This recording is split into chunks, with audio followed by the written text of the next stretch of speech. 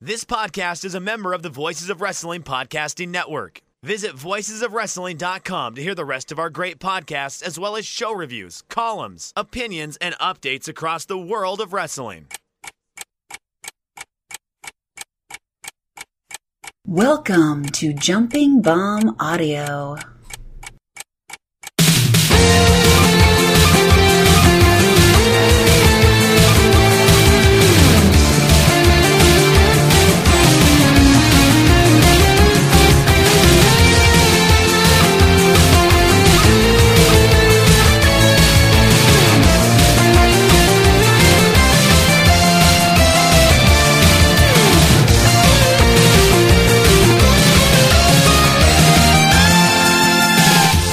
Hello, everyone, and welcome back to Jumping Bomb Audio, a podcast all about Joshi Pro Wrestling.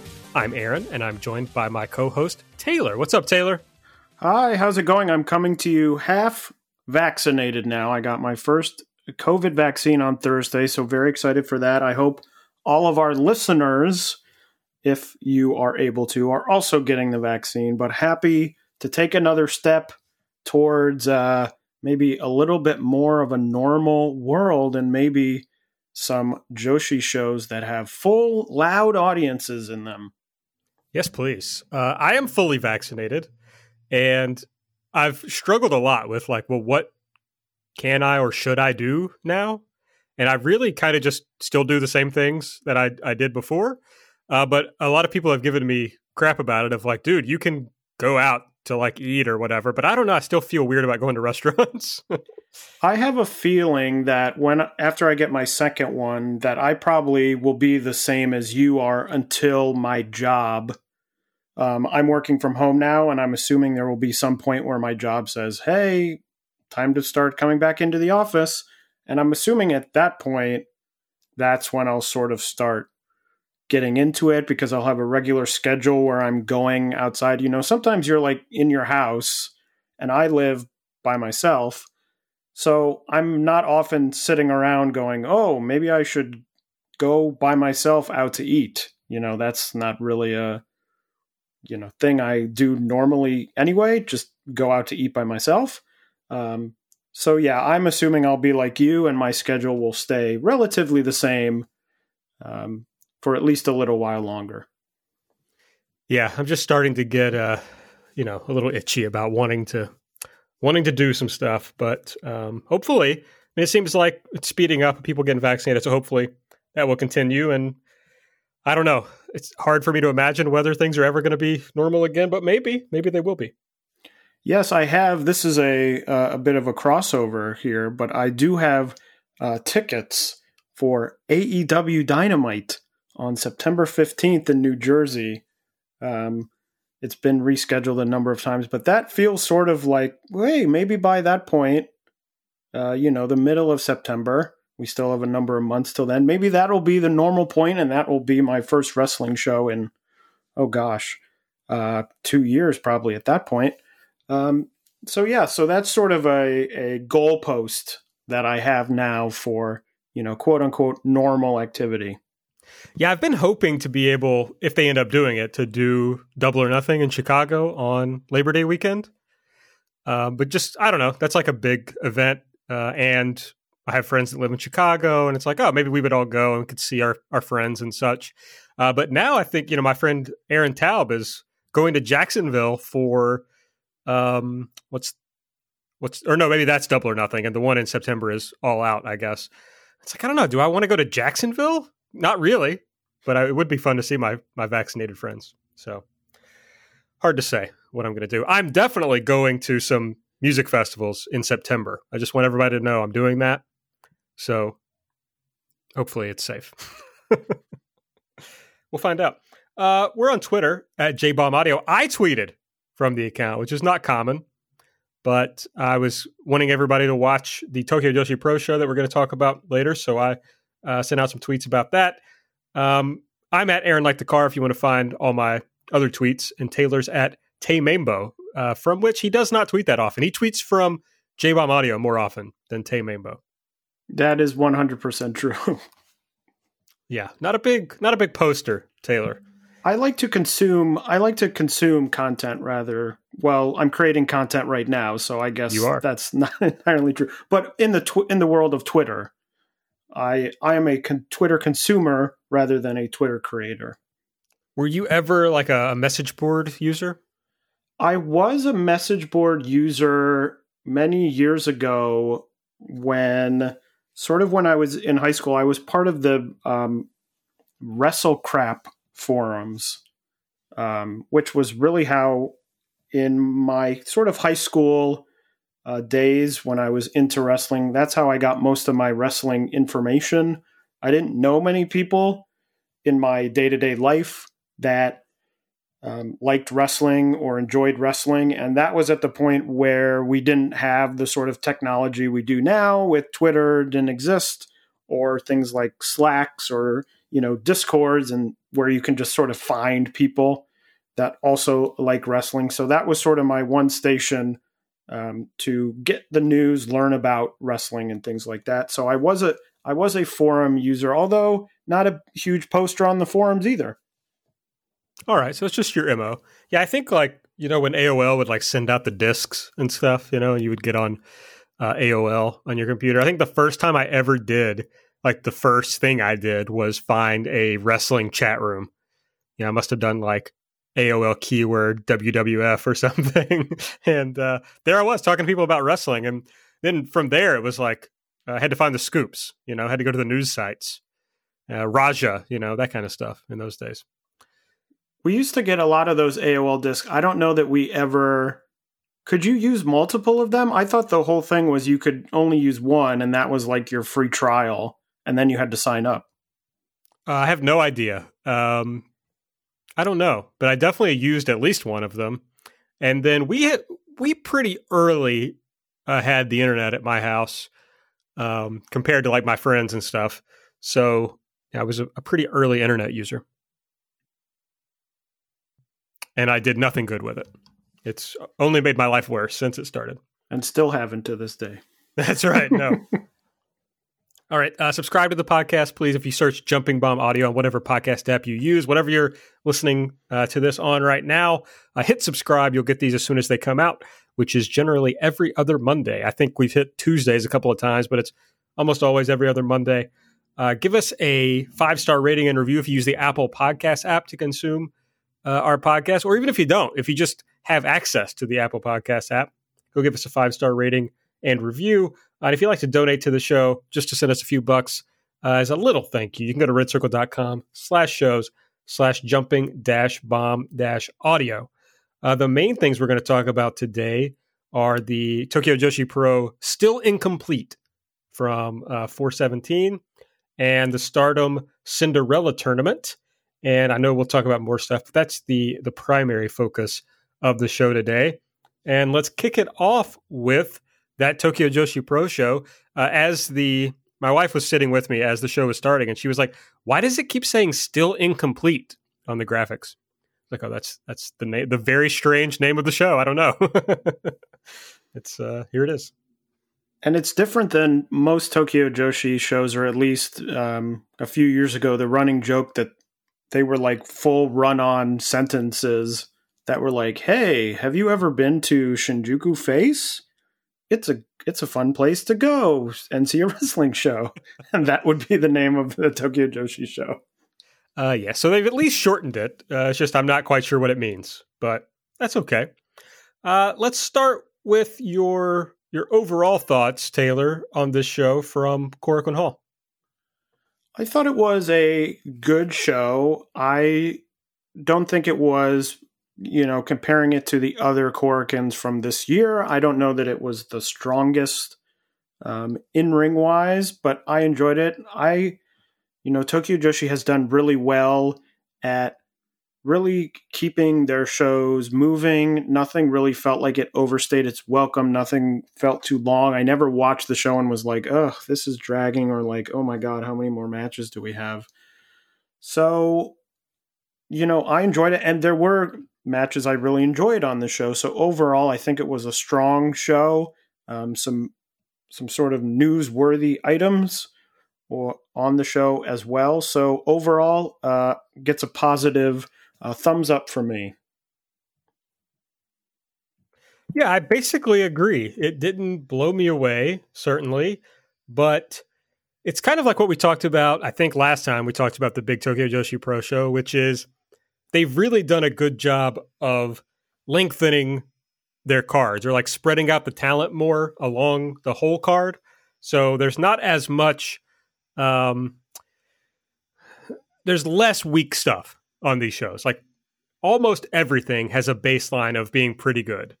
Now you're not going to get your mileage may vary on like these 6-woman tags that are always like the second match on the show, or the openers. Although for me, there's a lot of cool stuff in the opener to focus on.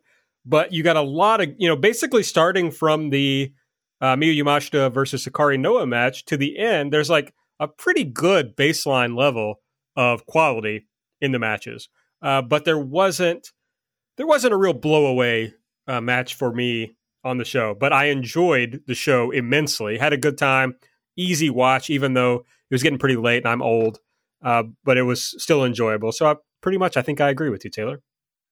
Yeah, it didn't quite have, I know of the last Korakuen. The last Korakuen to me was there was nothing blow away on that last Korakuen either, but it had such good consistency, especially sort of in the second half of the show, that I don't think that this one quite met. There were some matches where I was not so hot on them as compared to, the last show where I was like, oh yeah, 3 3/4. I was like, wow, all these matches are really solid. It wasn't quite there yet.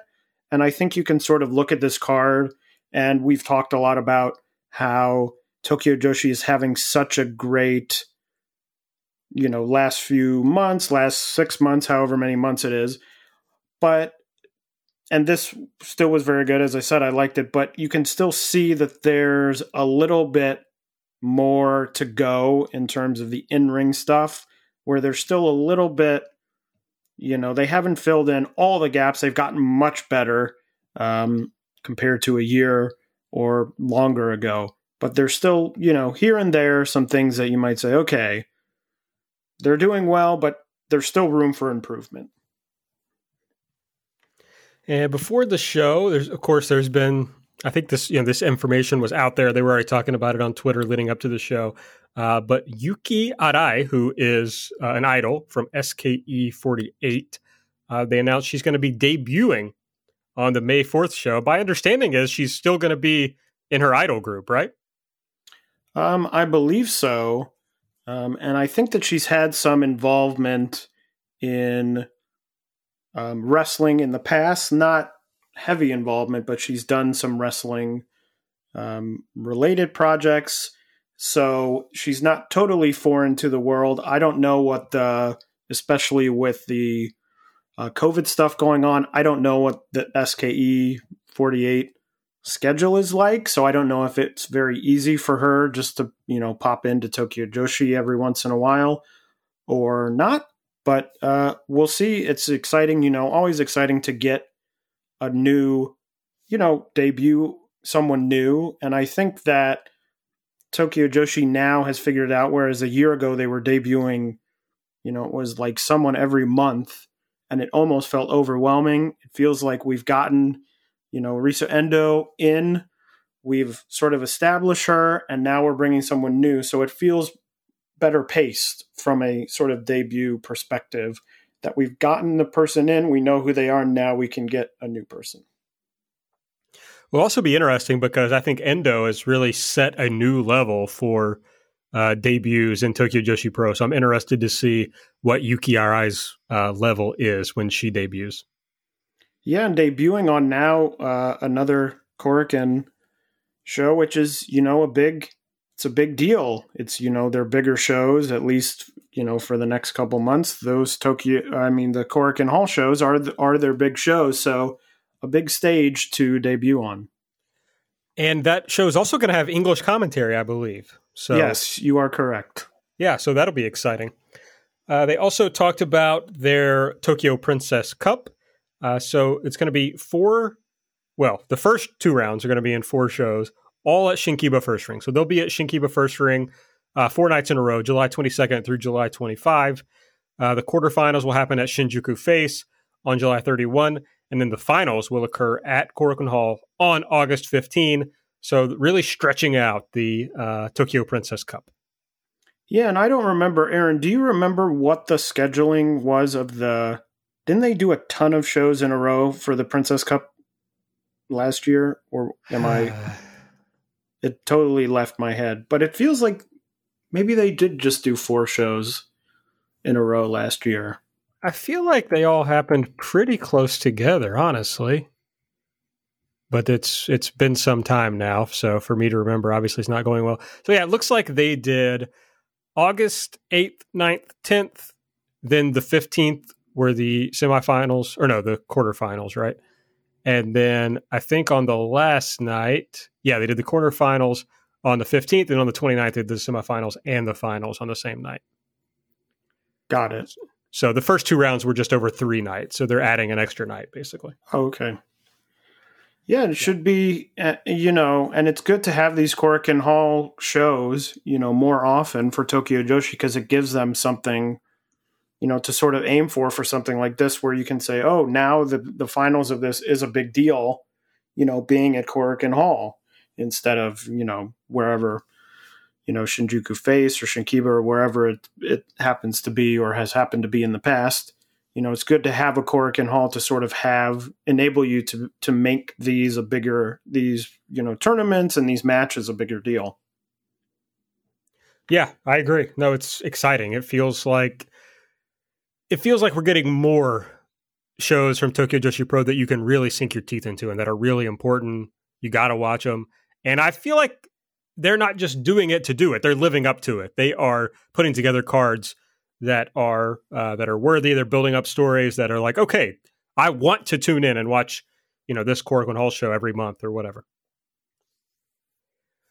Okay, let's get into the show. It kicked off with Marika Kobashi and Seina Shiori defeating Arisu Indo and Moka Miyamoto. Seina submitted Moka. I thought it was a single leg crab, but Mr. Hakusan said that it was a single leg crab and an arm bar of some sort. Yeah, I believe it's a new, a debuting finisher or, submission for her. And it was her first win, Seina Shiori's first win in Tokyo Joshi Pro. It's a big deal, in this opening match, looked in many ways like many of these opening matches do on these Tokyo Joshi shows, especially on these bigger shows when they just get some of the younger wrestlers in. I thought it was fairly all right. There was some moments when they clearly sort of got lost in what they were trying to do. But, 4 of the younger wrestlers on the roster, that will happen sometimes. And so, I thought it was a nice little fun match. I agree. It was a nice time to see Seina get a win. I feel like she's coming into her own. So, yeah, I mean, overall, I just kind of enjoyed it. It's a good little opener, basically. All right, then we had Miyu Watanabe, Raku, and Pam Harajuku defeating Haruna Neko, Mahiro Kiru, and Yuna Manase. New gear for Pam. Raku pinned Neko with the full course finish. Yeah, another one. Not too much to say. I did like Pam's new gear, Aaron. I don't know if... That's interesting. Did you not like it? No, I loved it, but someone pointed out to me that it was eerily similar to Eri Sousa's gear. No, that's not true. No. You hated. That was gear that you hated. No, but it's not similar. It's only similar in that it has the sort of tartan... But Eri Sousa's gear looked like she was like a schoolgirl dress. This was not, because Pam has the hat. It's much more sort of, I don't know. I saw it much more sort of like a bagpipe player, sort of. What do you call those people? Bagpipists? I don't know. I don't know. Bagpiper? Well, Mr. Hakusan tweeted out an 80s band called The Checkers. Hakusan called them an 80s band and fashion icons, and their their getup looked very similar to what Palm was wearing. So he believes that she must be a big fan of theirs. I can't believe you snuck up on me with an Aries Sousa. I can't believe you would do that to me. Well, I have to shout out a friend of the show, Tharos, who actually made the joke to me of like, oh, wow, she looks really a lot like Aries Sousa, and Taylor hated that getup. So I was like, oh, yeah, I'm going to get Taylor with this. So it really worked out perfectly that you were like, oh, I really liked this. Yeah, but I thought it looked, do we know if it's a permanent, or is she going to switch between? Do we know? I don't think we know at all. Okay, well, I guess we'll have to find out. But other than that, another solid match. I was happy to see Yuna, who seems to come in and out, which is great for them when they need, someone. But other than that, not too much to say about the match itself. And if anyone doesn't remember, Aries Sousa was like in those early Stardom shows that we talked about when there was no other wrestling happening. Yeah, and if you don't remember that, you can go back in the archives and listen to those shows. That's right. That's exactly right. Yeah, I mean, they basically mix and match a few people every show in this spot with like this 6-woman tag, and it was pretty similar to all the other ones. So it was enjoyable. Then we got into the business end of the card with Miyu Yamashita defeating Hikari Noa. I thought this was quite good. I thought it was really great. A short, not too long of a match, but I thought it was really good. Of course, Miyu is very good. Always looks good. I thought Hikari Noa looked great. She threw some great suplexes. She had, in about the middle of the match, she had that pinning sort of combination. I think she pulled out the Last Supper, I believe, was one of them, which I was very impressed by. And I loved the finish. It looked really great. It looked so great that actually I rewound and I watched it again with Miyu delivering the skull kick, which ended up looking great. So I thought it was one where, obviously we know why Miyu won for later in the show, but I thought both of them came out looking better, especially Hikari Noa, who has really gotten, Tokyo Joshi has gotten behind her in the last few weeks, and I think that she has delivered for them. Yeah, I think that's definitely true. It's interesting. Yes, she did pull out the Last Supper, which, I just want to say, that's a finisher. Nobody should kick out of the Last Supper, IMO. But it's like, first about Hikari Noa, like I'm enjoying this singles run that she's on. And it feels like she's getting close, to like breaking through, which is good. You got Miyu staying strong. I was trying to look back. I was thinking about, how she's been booked since she lost the title. And I was looking at all her singles matches since then. And if I'm not mistaken, since she lost the title, she has only lost to Yuki Aino in the Spring Beautiful one-day tournament. And that was just like it was a one-day tournament. It's right in the name. She lost to Chris Brooks. I don't really think that counts. And she lost to Shoko Nakajima in the Princess Cup last year. So she's been booked very strongly in singles matches since then. And of course, as you mentioned, we're going to see later that she's going to challenge for the title again. But I think they've done a good job of separating her from the title picture while also making her feel important and still feeling strong. Didn't she lose to, was that a singles match? Did she lose to Ito right before the January 4th? That was a tag match. Oh, okay. Then Pretty I just remember sure. that. Because I thought the whole thing was that they were going to have a match, and then they announced it was some fan voted something, and it was announced, it was like, oh, Yamashita against Ito, and I was like, oh, that's weird, they're doing a singles match right before they have another singles match, but it made sense because I think at that match was when Ito debuted the Ito special, which is what she won with, and then Miyu obviously got the win back at the Korakuen. But anyway, so they went to a draw on December 19, and then they wrestled again in a best 2 out of 3 falls, but it was Kiru, Maki Ito, Rika Tatsumi, and Kamiyu versus the Bakaretsu sisters, Yamashita and Yuka Sakazaki. So I think that is the match in which Ito got a pinfall on her. Yeah, so I have them flipped in my mind. But yeah, I mean, your point still stands that she has been, well booked, but she doesn't feel like she's dominated the company. I mean, she doesn't feel out of place, being third here and still winning. And it doesn't feel, as I said, Akari Noah has been getting this push, but it doesn't feel like the company is shoving her. It feels like they're sort of bringing her along sort of very naturally. It'd be easy just to say, okay, now you're going to move up and be at the top of the card in, 2 weeks.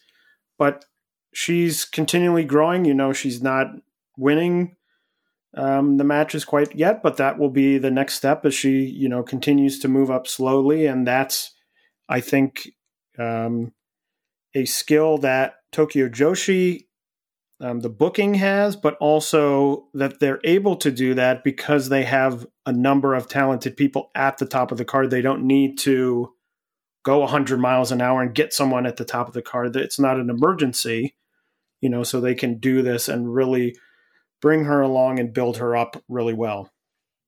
Yeah, it's also it's a good job of having a nice hierarchy in the promotion, because even though Miyu hasn't dominated, she's been away from the title, and Noah appears to be on this push upward, I felt like I knew going in that Miyu Yamashita was going to win the match, right? I would have been stunned if Hikari Noah pinned her in a singles match. So I still think it's booked so well from that perspective that you have a good sense of like who should win a match. And that's why it's so exciting when like Rika Tatsumi won the title when nobody expected it, right?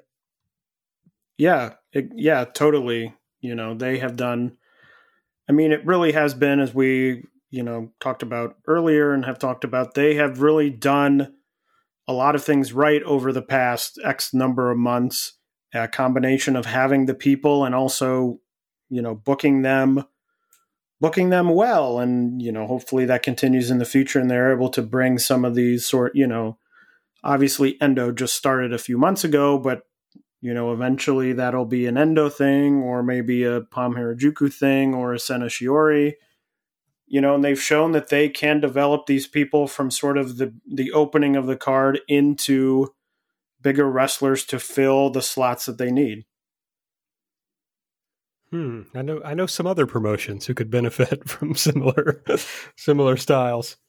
Okay, next up we had B-Star, Mirai Mayumi and Suzume defeating the Magical Sugar Rabbits, Mizuki and Yuka Sakazaki, and the team of Hyper Misao and Shoko Nakajima. And Mayumi pinned Shoko in a pretty big surprise, like kind of what we were just talking about of the hierarchy, like a pretty big surprise that Mayumi would get a pin on a former Princess of Princess champion. Yeah, and really blasted her with the lariat, which continues to look really good because she hit that one on Aja Kong. Now, she didn't knock her over, but she hit that great lariat. She hit another great lariat here. I mean, it looks really good. And my thoughts are, I can't believe that this is the company's first 3-way tag match, because I thought that it was perfectly suited for the talent, for the sort of style of Tokyo Joshi, in that it really enabled all 6 of these wrestlers to really put their best foot forward. There was not a lot of downtime in the match where people could come in, they could do the stuff that looked really great, the lariat, one big example, but they didn't have to stay in there and really hold the match for 8 minutes of time or however long. That they could come in, do the stuff that looked really great, get out, someone else would come in. There was a lot of different combinations going on. So I thought it was a really strong match, and I hope they do more of these because I thought it made all 6 look really great. I went 4 stars because it really shocked me. I went in sort of thinking, okay, they're going to sort of do this match and the winner's probably going to challenge for the tag titles. And it ended up really taking me by surprise. It's also fun because if you look at this match before the show, you got two teams. I mean, obviously the Mizuki Yuka Sakazaki team is like a big team. And then the Hyper Misao and Shoko Nakajima team also feels at least bigger than the B-Star team. So you would expect one of those teams to win. Of course, when we see what happens later, I think it makes the most sense for the B-Star team to win here. But I was pretty shocked by the finish, honestly. Yeah, I think what you said about it did sort of give it made sense in going hand in hand with the tag title match, in that the other two teams, if you're going to have new champions, are not really the type of teams you would really want for a first defense. Magical Sugar Rabbits are maybe, in the conversation for one of the best Tokyo Joshi tag teams. And Misao and Nakajima are two big names. So you think, okay, who is going to, be able to have a good first defense, but not be someone who's going to be so favored that they look bad if they lose. And I think B-Star fits that very well.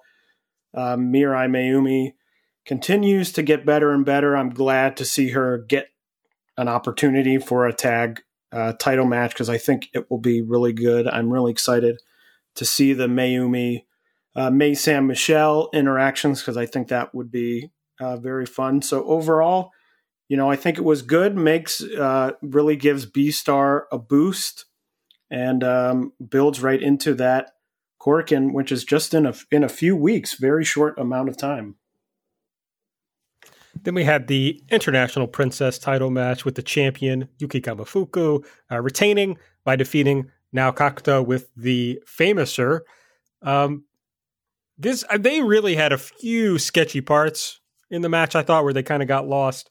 But it really got going toward the end, I thought, and hit a nice... They peaked the match very well. Like, it ended when it should have. And it was just... I was talking with some people earlier this week about, like, well, what is Kamiyu's, like, in-ring level? And they were saying, well, she's good enough, which I think is true, but I think it sells her short a little bit. So I was a little disappointed that this didn't kind of hit on all cylinders. But by the end, they certainly figured out what they wanted to do, and it was good. Yeah, I think this excluding the first two matches, which are always sort of the younger wrestlers and you don't expect too much, this is really the one place where, as I was talking about before, you think, okay, this company's come a long way in terms of in-ring. They're not quite there yet. I didn't think this was bad, but it just sort of went and then it ended, and I was sort of like, that was all right. I think Kamifuku is good. I think that she's still, though, at a stage in her in her career in-ring wise where she greatly benefits from someone a little bit more experienced who can sort of go with her and lift her up, as opposed to someone sort of on her same level or maybe slightly below. So I thought overall it was fine. It didn't really at any point grab me all that much. I don't know that I really expected a title change at any point. So probably this was, for me, at least in the top, the sort of quote unquote business end of the card, I think this was probably the weakest match for me. I think that's fair. Next up, we had a match I know I was looking forward to, with the tag titles on the line, and the Neo Bishiki-gun, Saki-sama, and Mei San Michel team won. They defeated the Bakuretsu sisters. They are the new champions. I said when we were previewing this on the last episode, I said, don't bet against Neo Bishiki-gun when it comes to these tag title matches. And here they are winning the tag titles, which I'm excited for. We've talked about in the past, Mei San Michel and Saki-sama are both very good. This match, I thought it was good. It wasn't quite up to the expectations I had, especially with Mei San Michel. I had a little bit sort of outsized expectations. It didn't quite, the match didn't quite meet, but I still thought it was very good. I loved the bulldog on the outside to Saki-sama. I thought that looked really great, and I liked the sort of story of the end of the match of May Saint-Michel sort of being left alone with Saki-sama out on the outside of the ring and having to pull out the roll-up to win. So overall, a solid, good match, but didn't blow me away like I thought it might. Yeah, I pretty much agree with that, although I know I've been kind of low on Bakuretsu Sisters generally, but I love this Niobe Shikigun team. It was fun to see May get the win, and win the titles for her team. Thought that was great. But it also just it was built up in a way that it had that thing down the stretch where you are grabbed by the changes in momentum because you really don't know who's going to win. Like, I think we both expected Niobe Shikigun to win, but you could obviously see Bakuretsu Sisters winning. There's certainly been matches before where I thought they might lose and they didn't. So it really was able to grab me and make me, really focus in on the near falls to see who was going to win. So I was very invested in the closing stretch and enjoyed it quite a bit. And after the match, I'm sorry, go ahead. Well, and I was just going to say it's sort of an interesting story to, put a pin in terms of May Saint-Michel getting the victory without Saki-sama on the outside. These sort of Niobe Shikigun stories, at least in recent months and years, have sort of been about Saki-sama, of course, is the leader of the group, and she, is the 1A, and then she has these, lower people, which is obviously in this case May Saint-Michel, but maybe that this is a story going forward, or it's something they come back to where May Saint-Michel says, well, I was the one who won, the tag titles. I don't know if this continues to be a story where May Saint-Michel maybe keeps winning without the assistance of Saki-sama, and that's a breakaway, because I think eventually, or I would imagine that at some point that Tokyo Joshi might be interested in having Mei Suruga in the promotion with her sort of personality and things like that. And so that the Niobe Shikigun is a good way to introduce her and sort of associate her with someone who is very well known in the promotion before eventually sort of giving her the storyline and breaking her free. Maybe that doesn't happen, but that was just something I thought of. As the match was ending, I thought, oh, this might be an interesting story for them to return to in the future. Yeah, I think that's a great point, and certainly something that would be fun. Like a May versus Saki-sama match is interesting to me. I'd be interested in that. After the match, we got our first challengers for the new champions as the B-Star team of Mirai Mayumi and Suzume came out to challenge. Yeah, and it's a match I'm looking forward to. I'm looking forward to seeing how, B-Star, a big opportunity, how they perform. And like I said, May Saint-Michel and Saki-sama, very talented team. So I think that that's a match that could definitely surprise, especially people who maybe are coming in just looking at the card and trying to identify sort of the well-known names, the Sakazakis, the Yamashtas, the, Saki-samas, that they could really surprise. I think Mirai Mayumi gets better every time I see her. So very excited to see how that match goes. So Niobe Shikigun are the new champions. And if you want to feel like a champion, I've got good news for you. Support for Jumping Bomb Audio is brought to you by Manscaped, who is the best in men's below-the-waist grooming. You'll feel like a champion after you've used the Manscaped products. You just head over to manscaped.com. You can get 20% off and free shipping with the code JUMP. That's JUMP at manscaped.com. You can get the Perfect Package 3.0 like Manscaped sent to Taylor and me. There's a lot of good stuff in there, including the Lawnmower 3.0, what they've termed the best ball hair trimmer ever. Well, you can only find out by giving it a try. It's got a ceramic blade that will reduce grooming accidents. No cuts from the Lawnmower 3.0. You'll feel confident when you're shaving. It also has an LED light on there, so you'll get a nice, precise shave. You can feel confident about not only that you won't cut yourself, but that you're getting everything that you want to. Also, in that you can get the crop preserver that comes with the Perfect Package 3.0. It's a nice anti-chafing ball deodorant and moisturizer. I use it. I highly recommend it. It gives a nice smell if you are worried about that. And it helps with the chafing, which I think is most important. If, COVID has maybe perhaps had us all put a few extra pounds on. So if your legs are rubbing up against each other, you need some anti-chafe mechanism. So head over to manscaped.com, use the code JUMP, JUMP. You'll get 20% off and free shipping, and your balls will thank you. All right, the title match on the show, the Princess of Princess title match, Rika Tatsumi, the White Dragon, retained her title, defeating Maki Ito in, I would say, what was my favorite match of the show.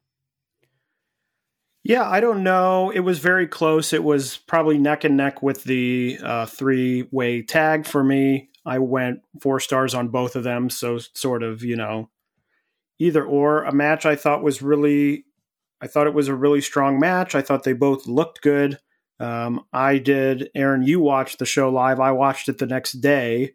And I was, it's funny. It's one of those things where I'm like, well, I haven't read any spoilers, but I also hadn't seen anyone say like, oh, like in a U.S. wrestling discussion or something, say, oh, Maki Ito's the champion now. Maybe she'll come back to AEW as the champion and defend the title.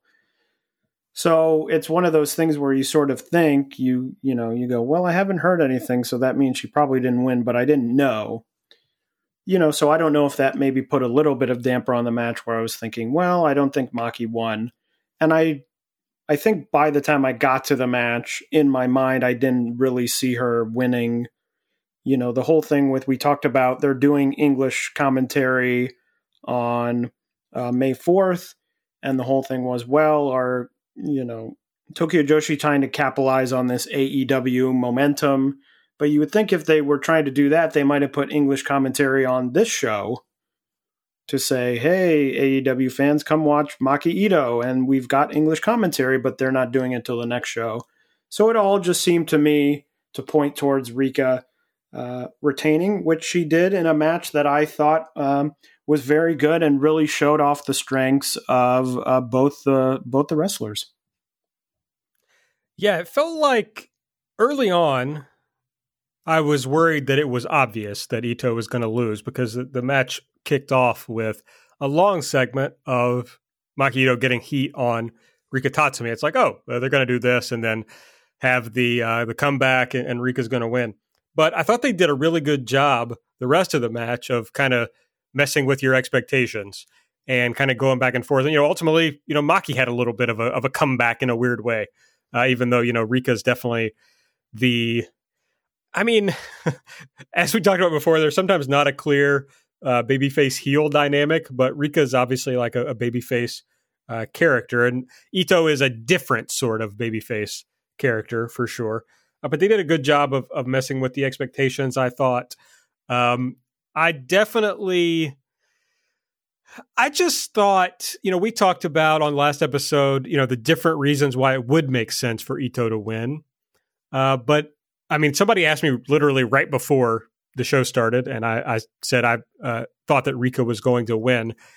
It didn't feel like the right time for Ito. As I said on the earlier show, I feel like there's still some road bumps for her to get over before she can be the champion. Or, maybe her character is just not one that's ever going to be the champion. I think that's also a possibility, but she certainly has some other things to overcome before she should get there. I thought an important part of this match was it more than, okay, she beat Rika, beat Miyu Watanabe. Like, that's not a hugely impressive victory. I thought this legitimized Rika as champion more. Obviously, Ito is an important character, but they also, even though it was kind of funny, they put over that Rika's butt, her hip attack, was stronger than Ito's head. And Ito has, famously, the hardest head in the world. So the whole story of the match, I think, helped to legitimize Tatsumi, and also just to prove to any doubters that she's quite good. This was a very good match. So all in all, I thought it accomplished everything it needed to, and it was a good match.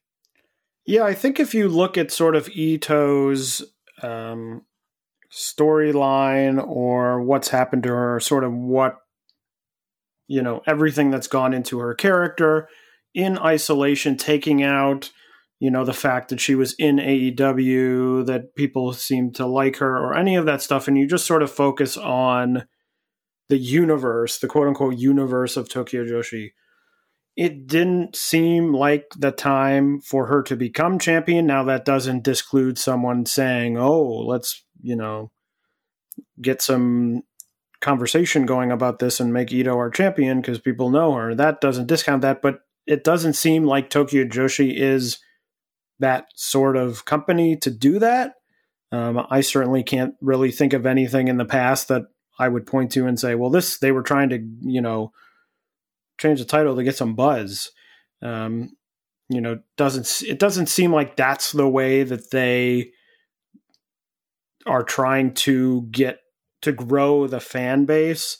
And I have a feeling with Ito's story that you are right that maybe she never wins the title, but I think if she is sort of gearing towards winning the title, I think there's going to be a moment or maybe a match or something where I think for the audience, it's going to be very clear that this is the time and she's going to get the title match. And I have a feeling people are going to say, this is it.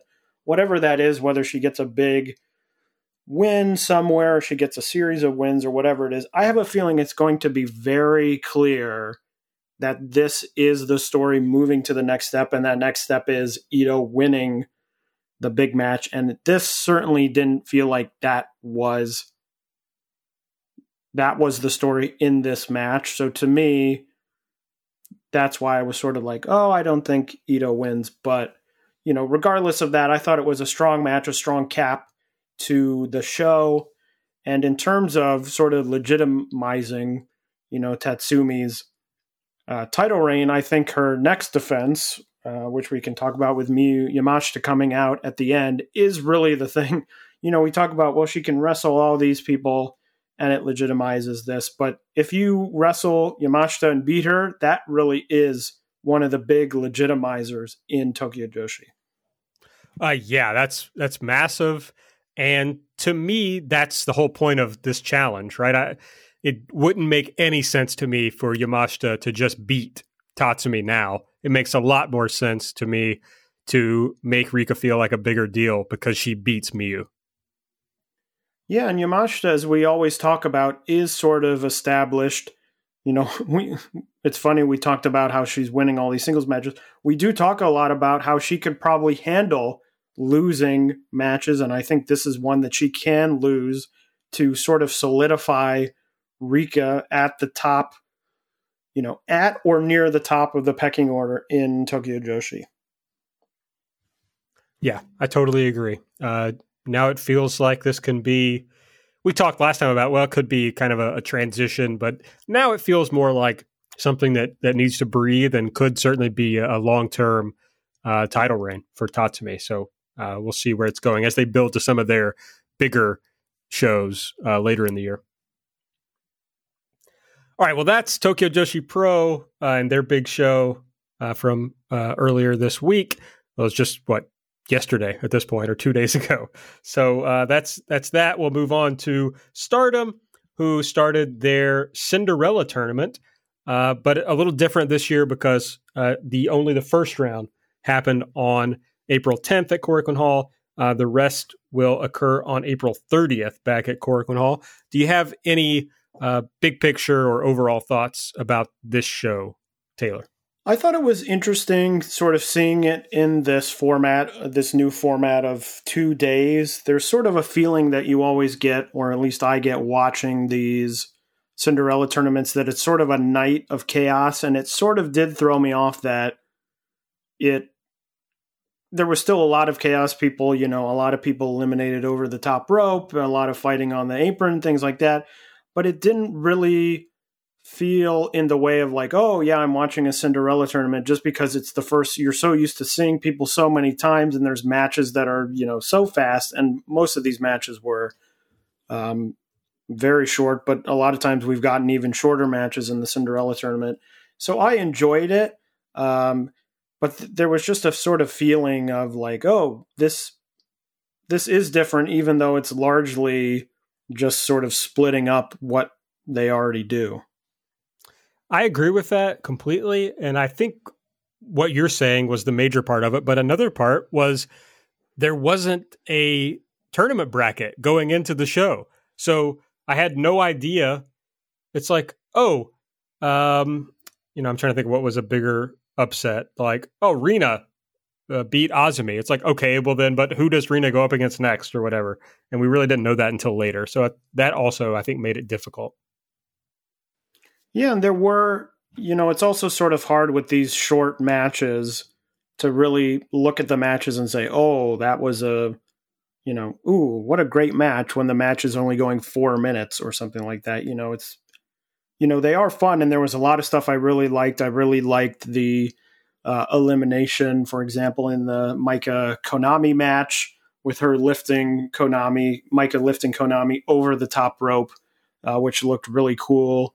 And a lot of always, you get the sort of fun over the top rope craziness, which is, always good. And you get some upsets, including, sadly for Aaron, the departure of Momo Watanabe in round number 1. I liked seeing the Fukigen death. I enjoyed her smoking a fake cigarette while she was pinning Mayu at one point. So overall good, but it's sort of hard to judge on the standards of a usual Stardom show where you have matches going 15, 20 minutes, and the main event, going 9 minutes and 26 seconds. Yeah, and as I'm thinking about this, it seems kind of pointless to go match by match on this. Is there anything other than what you already said? Is there anything in particular you want to pull out about these first round matches? I mean, the thing and it's probably because sort of the middle of the show but again, the only Oedo Tai member moving on to the second round being Rina was really, I don't know, it's very strange to me that you would think that I feel sort of like we've talked this into the ground, but the unit that needs the most help would maybe be able to get, if you, get Konami a win, get Natsuko a win. They don't have to win the whole tournament, but you'd like to see them, come out and be able to, get a couple wins to reestablish them, especially now that B. Priestley is gone and they're sort of down. Remember, they gained Fukigen Death, who really is sort of bottom of the line, going to get pinned a lot person. So that was really the thing that most stood out to me. Other than that, there weren't a ton of results outside of the Oedo Tai stuff that really I looked at and went, whoa, I would have never predicted, this person to come out, because for the most part it was pretty straightforward. Yeah, and you expect some upsets, but they all are over the top rope upsets. You don't really see you weren't going to see Rina pin Azumi or whatever, So a few matches though that I enjoyed, above the others. Micah and Konami. I don't know. It was cool. Konami was focusing on the arm and shoulder, but Micah was able to survive it, and then did a pretty cool suplex on the apron to throw over the top rope. That was just one of the matches that stood out to me. Okay, Julia versus Ruaka stood out to me because Ruaka is still very bad, and it was fun to see, one of, if not the best people in the promotion against someone who's very bad in a singles match. And you could see all the stuff that Julia was doing to try to make the match look good, to try to sell for Ruaka and try to get Ruaka over as a monster. She was bumping really hard for her, but Ruaka could not do what she needed to do to make it work. And so it was just a very illustrative match. You could show to somebody who doesn't understand pro wrestling that doesn't understand like how the wrestlers are doing certain things to try to help the other person. You would have learned a lot by watching that match, I think. Yeah, but also Julia had these like really funny military patches on her pants. Like one said Iraqi freedom vet. I wonder where she got those. Very funny. maybe he just goes into a store and says, "Oh, I need patches," and they're like, "Here you go. Here's what we have." One was like a POW MIA patch. Yeah, good stuff. But overall, I thought it was a fun enough show. You know, there was nothing where I was like, "Oh God." I mean, with this, it's very hard to have a match where you're like, "Oh, wrap it up," because most of the matches they start and you're like, "Okay, we're getting into it," and then they're over. Yeah, I agree. I thought Mina Shirakawa proved again that she's good, actually. And the biggest bummer for me was probably the Saya Kamitani and Tom Nakano match, because I thought it was a lot of fun, but it ended pretty quickly, even compared to the matches around it. It ended pretty quickly. It had a cool finish, though. So with Saya doing the Hurricanrana over the top. Anyway, that's the first round, basically, of the Cinderella tournament. Very easy watch if you haven't checked it out yet. But let's kind of seg from that into the second round and finals. It's a weird bracket that I don't quite understand, because not everybody has. In fact, there's only 2 second round matches.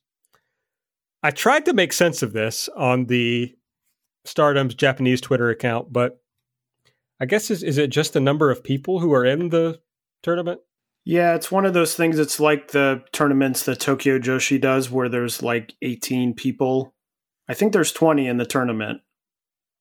I think they started with... Yeah, there are 20. They started with 20, and so that's just a weird number where some people have to have more matches in order to make it. Because it would be 16 would be everyone would have the same number of matches, so then you add 4 people in the first round, and it doesn't quite line up. Yeah, I would have simply just taken 4 people out of the tournament, personally. Also strange, usually, and maybe we'll see this on the second show, but you usually see a couple of either double eliminations or draws or something that makes for some weirdness. But I guess the weirdness was more in how the tournament was set up to begin with. So only 2 second round matches. We'll have Shuri versus Utami, and the winner will face Unagi, who beat Natsuko Tora in the first round, and then Mayu Iwatani versus Rina, and the winner will face Himeka. Any thoughts on those matchups? So I think that Shuri beats Utami, because I think my thought is that Shuri is clearly going to probably get a title shot at some point. I don't know that she gets it from this, but at this point here, if you have her beat Utami, she then, even without winning the tournament, has some sort of claim to say, well, I beat you in the Cinderella tournament. So maybe it's a thing where the winner of the tournament faces Utami, Utami beats them, and Shuri comes out and says, well, I beat you in the Cinderella tournament. She's the next title defense, and maybe the title defense after that is Julia, because then that gives you 3 months or so. That gives you the next 3 months of title defenses, and then you maybe have another month where you don't have to pull the Julia trigger for a little bit longer, especially while Julia is holding the tag titles with Shuri. And then I would assume Mayu beats Rina, but I would have assumed Rina wouldn't have won her first match. So the safe bet sort of is Mayu, but I guess there could be an upset. Then there's 2 quarterfinals matches that are already set. Julia versus Maika, and Starlight Kid versus Saya Kamitani. Is there a chance that they just fake us here and Julia just wins the whole thing again? I mean, they certainly could. It would strike me as too soon to do to do that, but I mean, they certainly could. I would think that you're at the point now where you've got some leeway with beating Julia, because obviously if you're building her back up to face Utami and she wins there, then you won't have any wiggle room because she'll be, I mean, you will have some, but she'll be the champion. So you would think that maybe they could give Micah a boost and, have her win this, but I guess Julia could win. It's not what I would do, but you can't put it past them to do that. And so basically the semifinals will line up like this. You're either going to have Unagi, Shuri, or Utami versus Julia or Micah. And then you're going to have either Mayu, Rina, or Himeka versus Starlight Kid or Tall Saya. Do you want to go out on a limb now, Taylor, based on everything we know of your finalists and your ultimate winner? So you want my 2 finalists, or you want the final 4 and then into that? Yeah, let's do final 4. That sounds fun. Let's do final 4 and your winner. Okay, this is interesting. So final 4, I think it's going to be Shuri against Micah, and then I think it's going to be Himeka against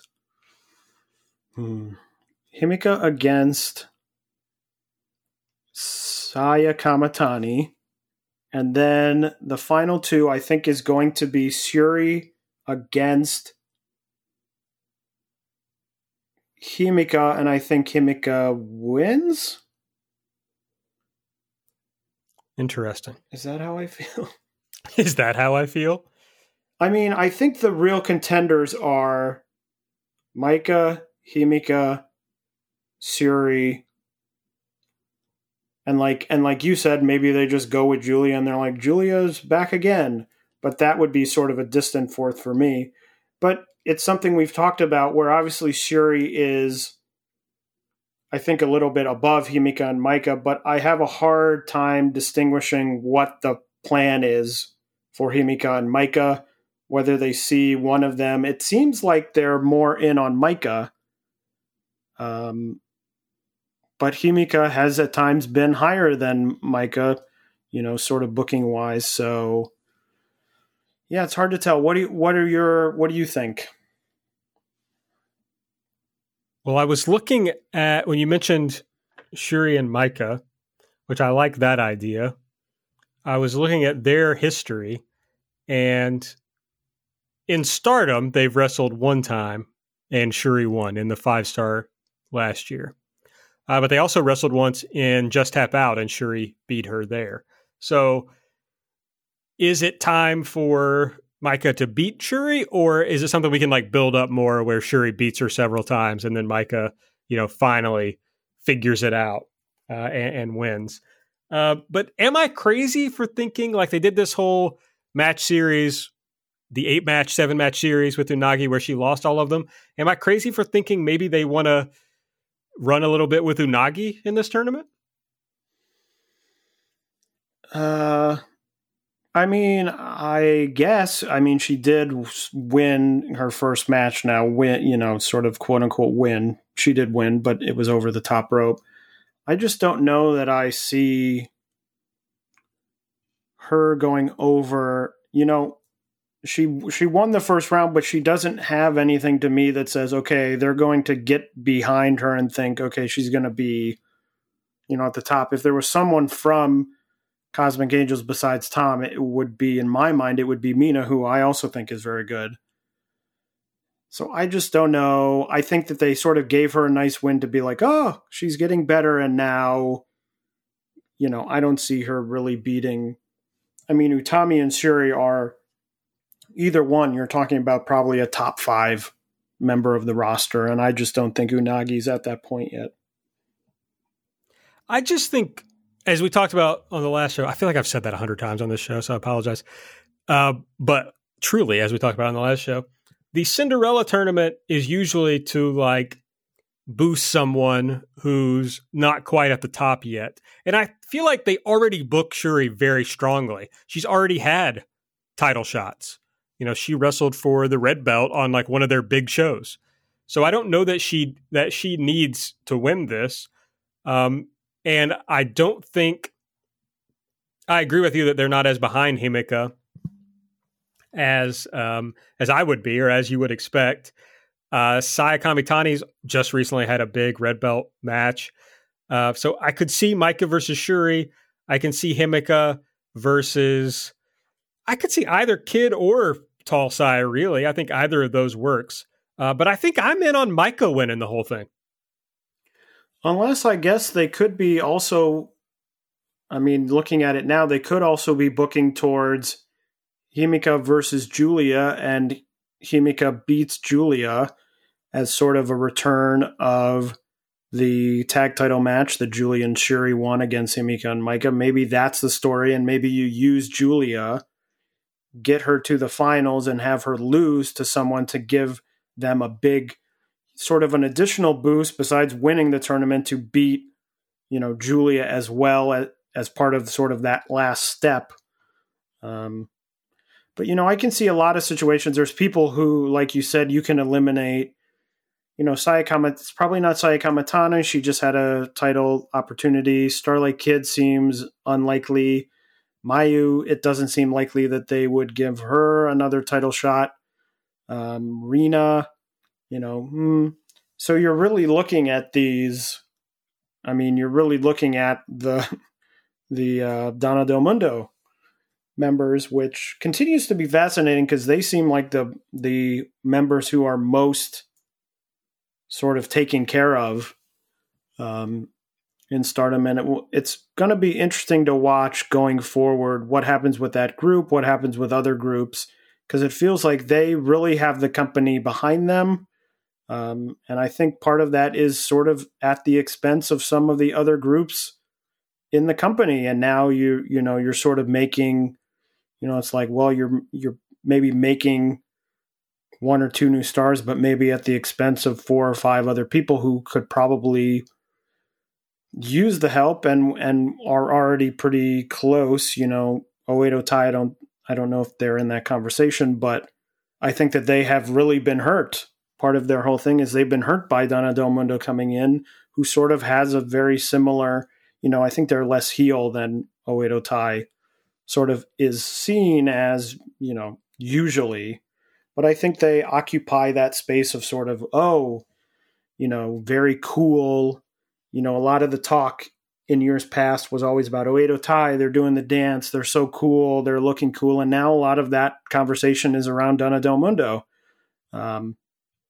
So yeah, a lot of interesting things. And, it will be interesting to see. I think all of these matches, the outcome of all of these matches are going to tell us a lot about all these wrestlers.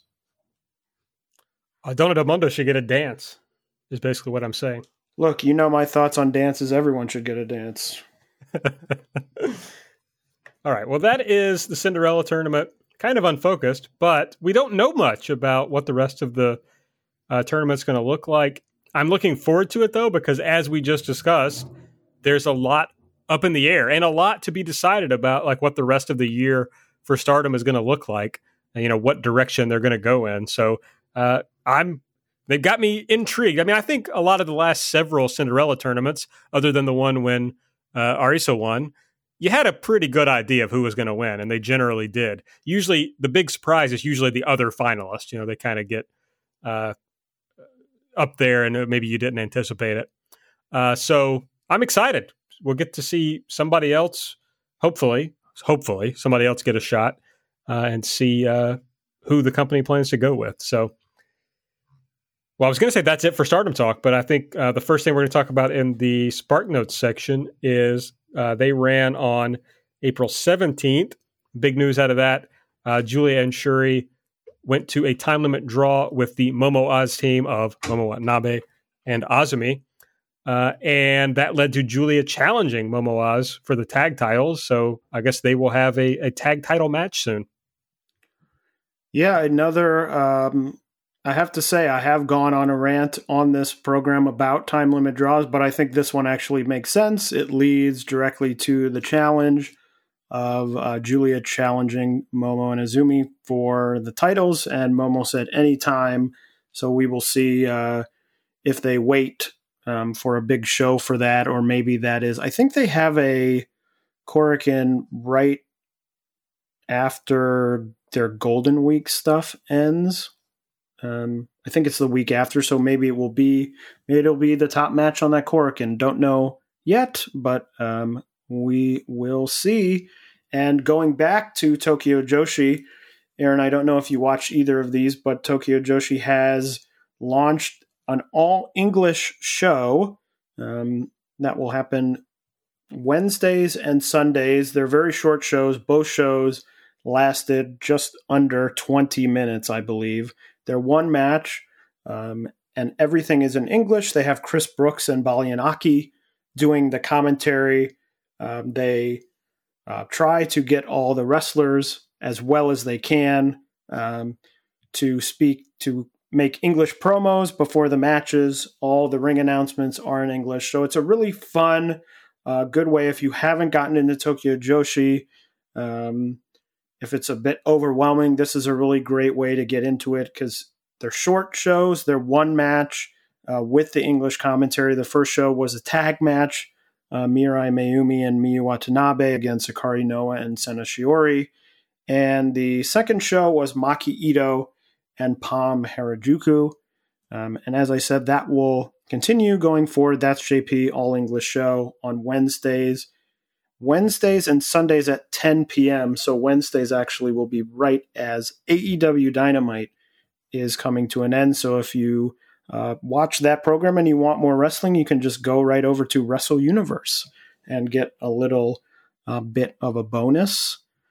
Ice Ribbon, the March 27th Korakuen show finally aired on Samurai on the 7th of April. This feels at this point like the world has moved on, but I did watch that show. Fun show. I recommend the Suzu Suzuki hardcore match, and the main event is good.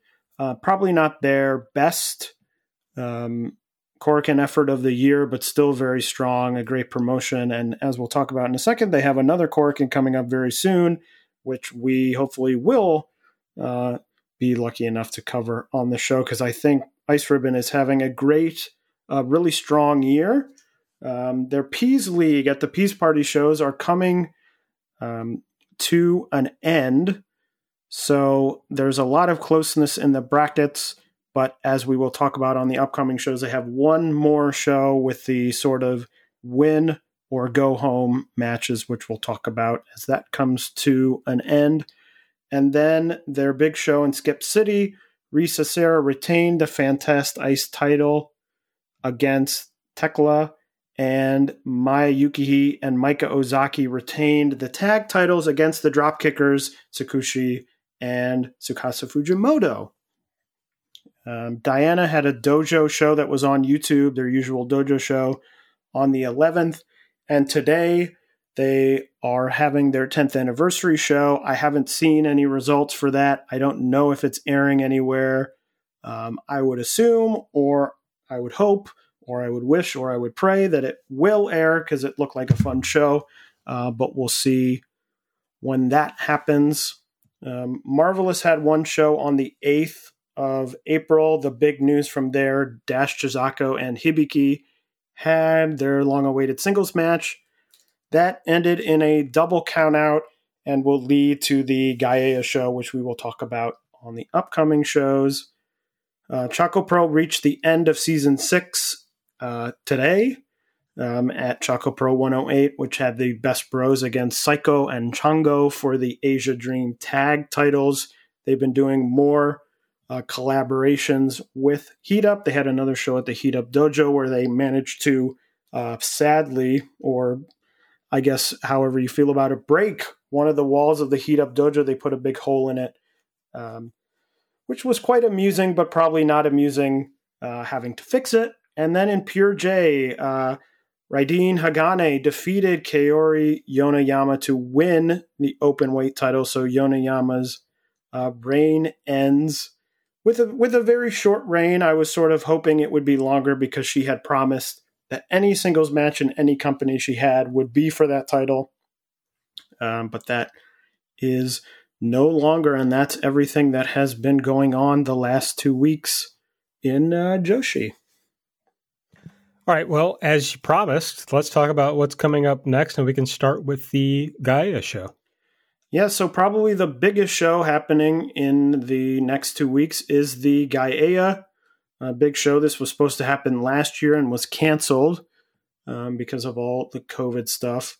A quite exciting show. Unfortunately, it's not airing until close to the end of May on Gaora.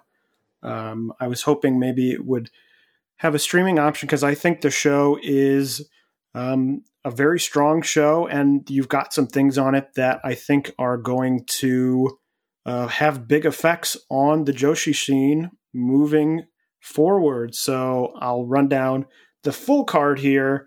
The first match, which is the sort of future match on the Sendai girls side, Manami, Yurika Oka, and Kanon will go against the Marvelous side, Meiho Shizuki, Makoto Shindo, and Maria.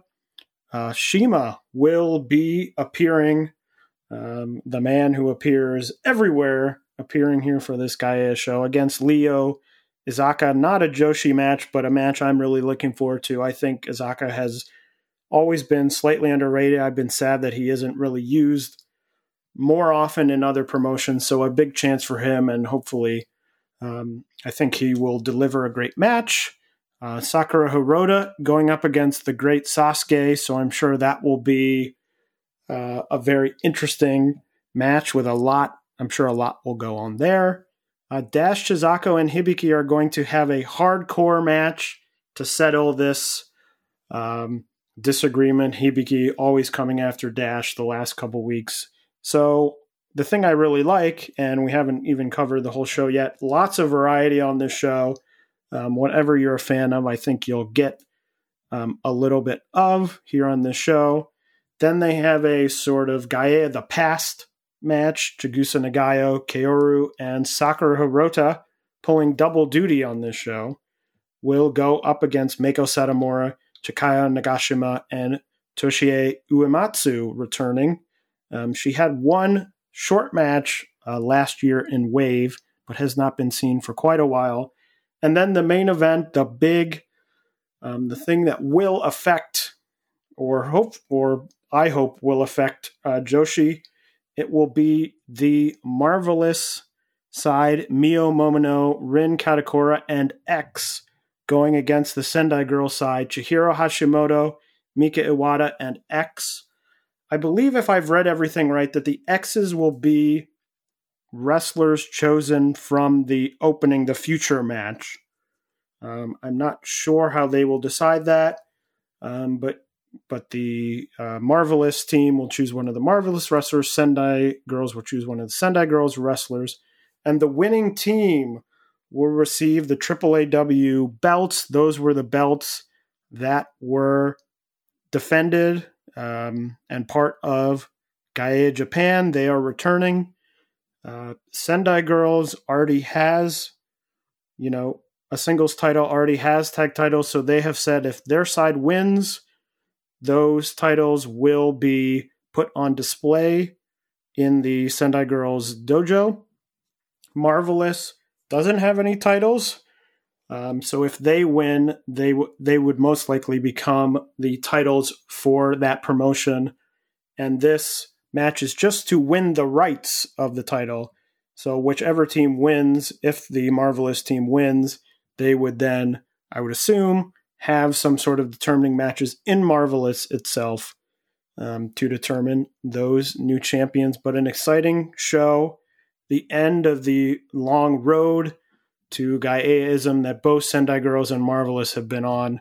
It's at Oda Ward Gymnasium, so looks like it should be a very fun show. All right, then we go to Stardom. On the 24th, they've got Mayu Iwatani taking on Azumi, which sounds fun. On the 25th, there'll be an artist title match with the Cosmic Angels against Oedo Tai. And then on May 2nd, their Golden Week tour will begin. Kind of funny that Golden Week is going forward, but no fans for the Olympics. Yeah, we'll see. And Stardom has a lot. Obviously the second is 2 weeks away, but they've got a number of shows as they always do that week for Golden Week. So we'll see, and we'll see if it's a usual Golden Week or it feels a little bit different.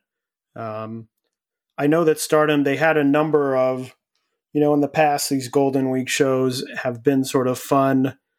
They've been, produced shows from the different units. That has gone away, unfortunately. So we will see what those shows are like, having so many shows that are going to be, I assume, as of now, sort of more straight-laced shows, whether they have the same feeling or if they feel a little bit different. Then we have Seedling on the 26th.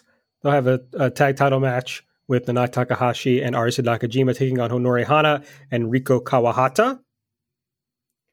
Yes, and then Tokyo Joshi has shows on the 24th, the 25th, and the 1st. The 25th is actually at Ueno Park, and it is a mat show. They will not have a ring, but they will wrestle on a mat.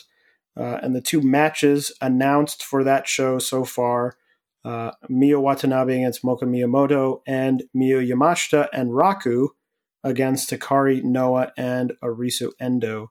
So if you liked the pay-per-view show that they did on mats a few months ago, I would say to check that show out. Ueno Park, one of my favorite venues. I always like watching wrestling from there. So excited to see that. And Ice Ribbon, as I talked about, has the Peas Party finals coming up. So the way it works is they have two matches. The first match, the A block, is Itsuki Aoki and Momokogo will go one-on-one. If either one of those wins the match, they win the block.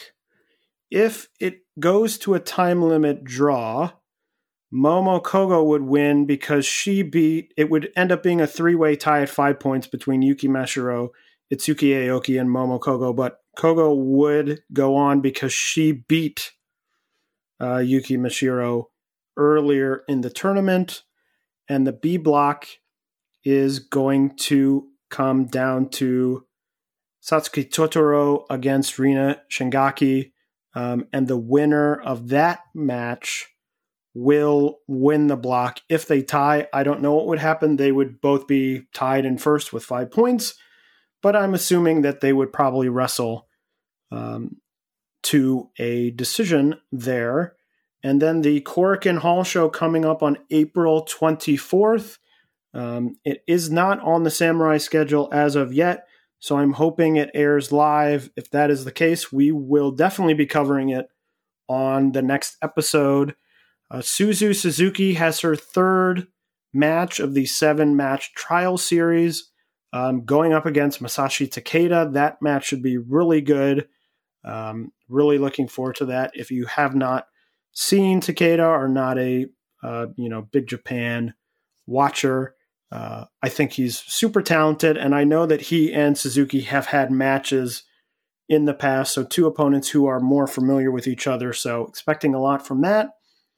Matsuyu Uno will defend her Triangle Ribbon title against Cherry and Tehanma, which should be good. Those three members of the Joint Army, so that should be a fun stylistic match. Maya Yukihi and Maika Ozaki will defend their tag titles again against Hiroyo Matsumoto and Hiragi Karumi. And the main event will be the Drop Kickers Explode match, Tsukasa Fujimoto against Sakushi Haruka for the Infinity title. That one should be very good, and should add another great match to Fujimoto's very strong year. So that is one to definitely look forward to. Should be a very fun show. All right. Well, does that close out all our shows for the next couple of weeks? I think it does.